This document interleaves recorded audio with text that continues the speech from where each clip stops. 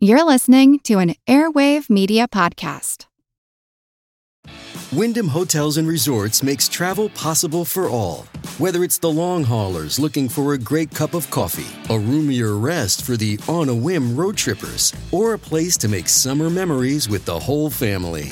No matter who you are, where you're going, or why, with 24 trusted brands to choose from like La Quinta, Days Inn, and Super 8, your Wyndham is waiting. Get the lowest price at wyndhamhotels.com. Restrictions apply. Visit website for more details. On June 14, 1969, what would be any parent's worst nightmare unfolded in the Great Smoky Mountains National Park. 6-year-old Dennis Martin ran into the woods while playing a game near his father's campsite and vanished forever. For nearly 3 months, park rangers, Green Berets, volunteers, and Dennis's family scoured the park in hopes of finding him, but their long and laborious search turned up nothing but heartbreak. They found no sign of Dennis, not the red shirt he'd been wearing, and not even a hint of his remains. After more than 50 years, the same chilling question remains. How could someone disappear so quickly? Did he perish? And if he did, was the forest responsible, or a vicious killer lurking inside of it? Theories range from the simple to the sinister. Though some park rangers think that Dennis merely succumbed to the elements, others indeed wonder if the little boy met a much worse fate. They've speculated that Dennis ran into the woods and crossed paths with the most dangerous predator of all, a fellow human being. At least one witness recalled hearing a blood-curdling scream just after Dennis disappeared. Meanwhile, others point to the legends of the feral humans said to live in the Great Smoky Mountains and feast on human meat. And though no trace of Dennis has ever been found, his father died in the belief that his missing son was still alive, somewhere, with someone. You're listening to History Uncovered, brought to you by the digital publisher All That's Interesting, where we explore the uncharted corners of the natural world and the world past. I'm All That's Interesting staff writer Kalina Faraga. Today, we're exploring the heartbreaking case of Dennis Martin, the 6-year-old who vanished in the Great Smoky Mountains and never returned.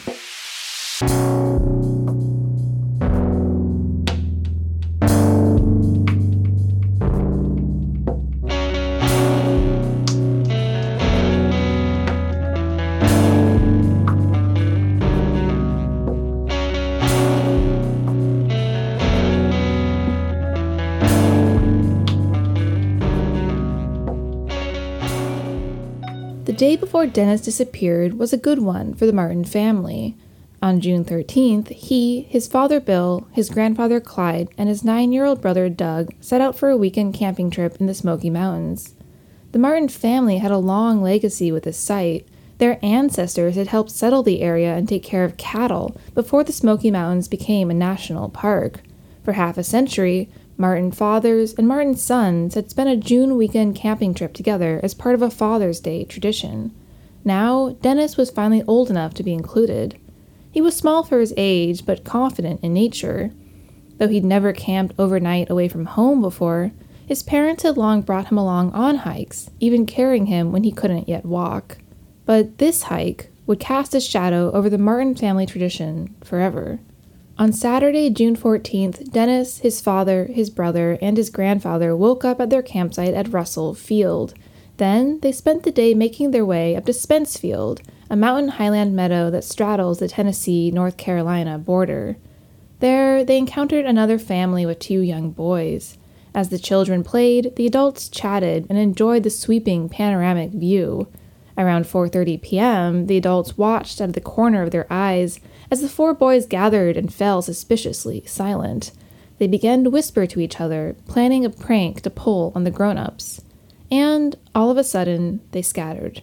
2 of the other family's boys and Doug ran south. Dennis ran north. Just a couple of minutes passed before the 3 boys came leaping out of the woods to scare the adults, who went along with the joke and pretended to be surprised. But then Bill realized that one of the boys was missing. Dennis had not jumped out with the others. The boys explained that they'd asked him to jump out separately because of his red t-shirt. They thought he'd be too easy to spot. But as the adults scoured the campsite, they saw no flash of red among the thick knots of rhododendrons that surrounded Spence Field. To make matters worse, a wind had picked up, drowning out calls of Dennis's name and muting any of his possible replies or cries for help. Bill Martin searched through the woods nearby, and Clyde Martin even hiked 6 miles to a park ranger station to alert them about Dennis, but the 6-year-old had vanished. And then it started to rain.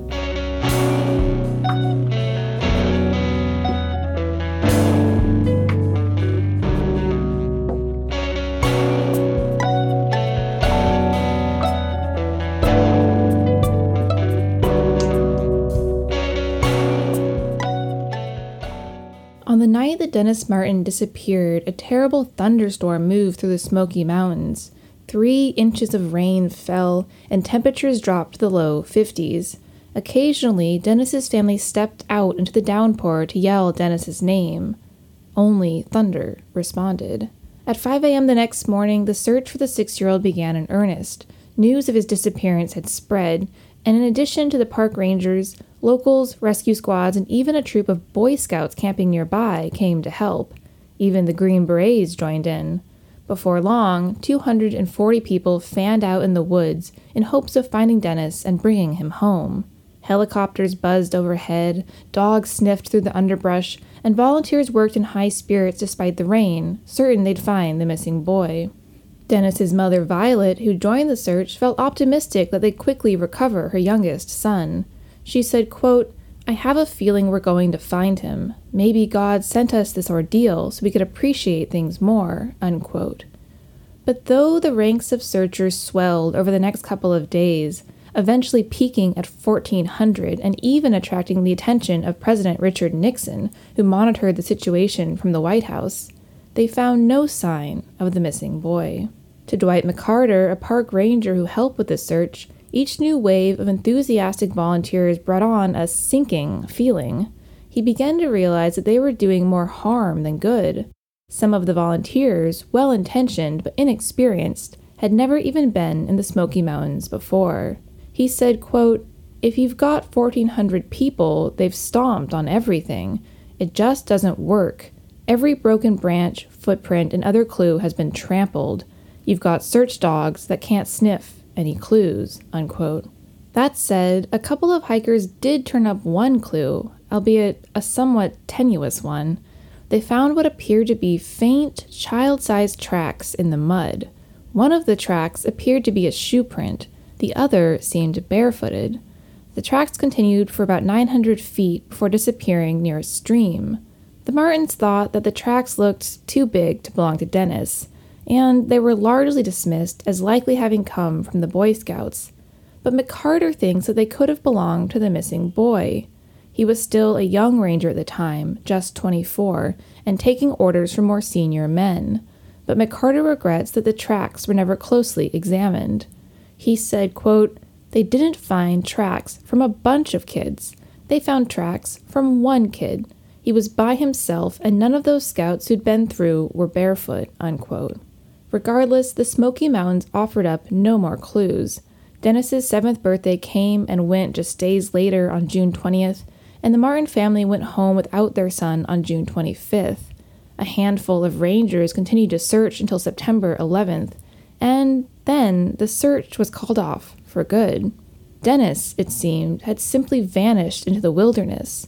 And though no one knows for sure what happened to him, a few more clues, each as chilling as the last, emerged in the years that followed.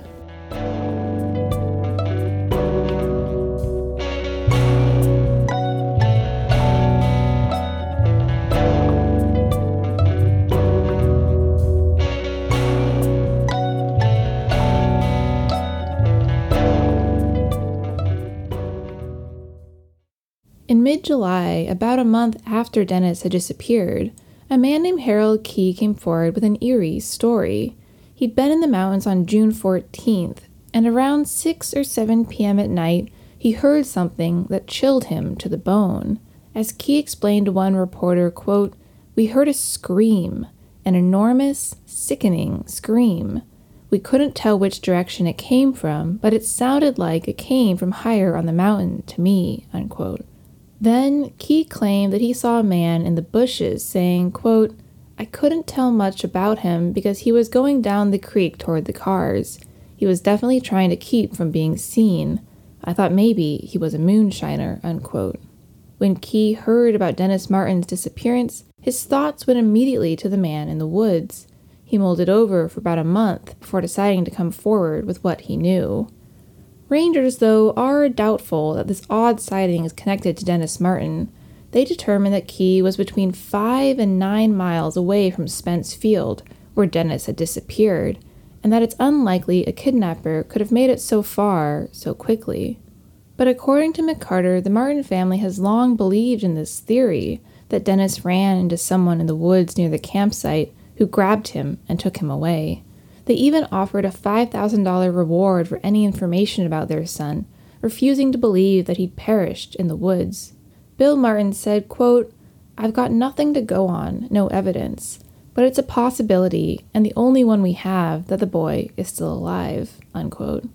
Indeed, rumors have long spread about the quote-unquote feral people living in the Smokies, and some in the internet age have suggested that one of them snatched Dennis away from his family's campsite and took him deep into the wild.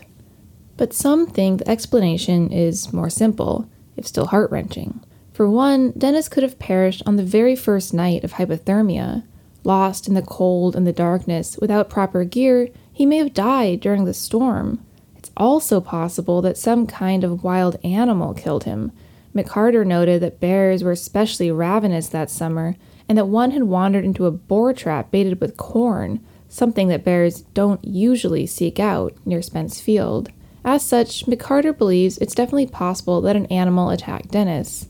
What's more, someone went to McCarter in July 1985 to tell him that he'd found a child-sized skeleton, including a skull, in the Smoky Mountains a couple of years after Dennis's disappearance. He'd been hunting ginseng when he came across the bones in the ground near an uprooted tree, but the man had been hunting illegally, so he didn't report his sighting for years. A team of 30 soon came to investigate this site and found that it was about 3.5 miles downhill from where Dennis had last been seen, but the bones were gone. They'd likely been scavenged and scattered by wild animals. Clay Jordan, the deputy park superintendent, believes that the simplest explanation is probably the best in this case. He said, quote, "For me, I don't have to look for another explanation because I know it can happen so easily. I think he wandered off in the wrong direction, ended up on the wrong trail, and then just kept going," unquote. Maybe Jordan is right. Maybe he's not. To date, no one knows what happened to Dennis Martin. But what is certain is that his disappearance has changed how search parties operate to this very day.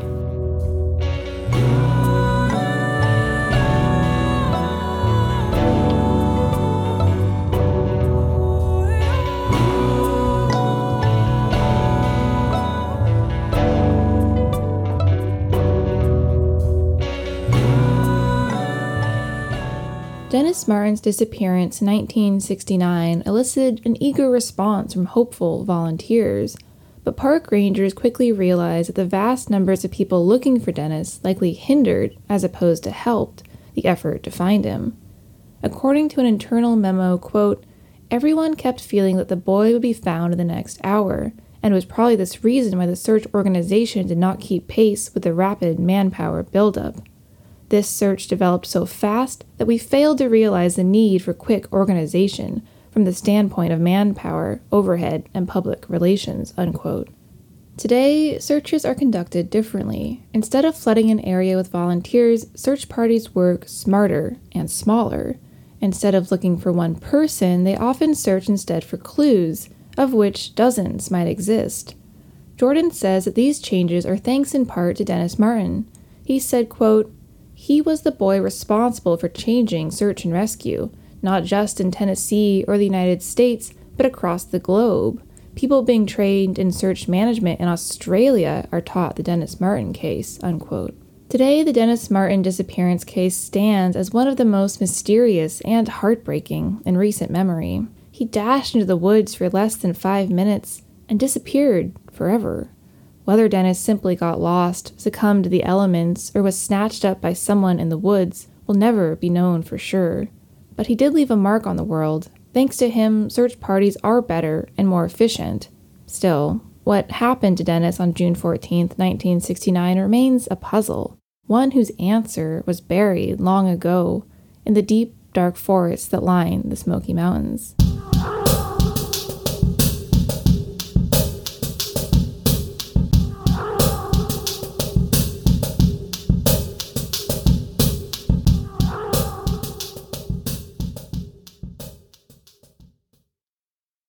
Thanks for listening to History Uncovered.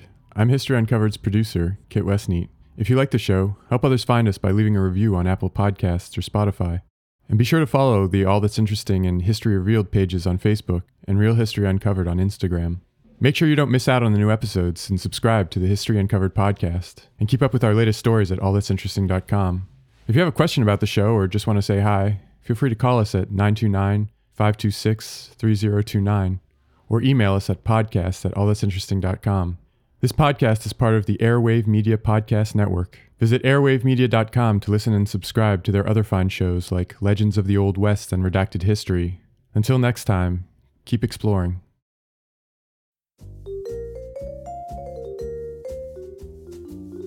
Do you love history but hate when it's stuffy and boring? Well, look no further and join me, Katie Charlwood, your friendly neighbourhood social scientist and reader of books, as I delve into unsolved historical mysteries, murders by gaslight, and of course, women who have been misrepresented through all time. On Who Did What Now, the history podcast that's not your history class. Listen wherever you get your podcasts.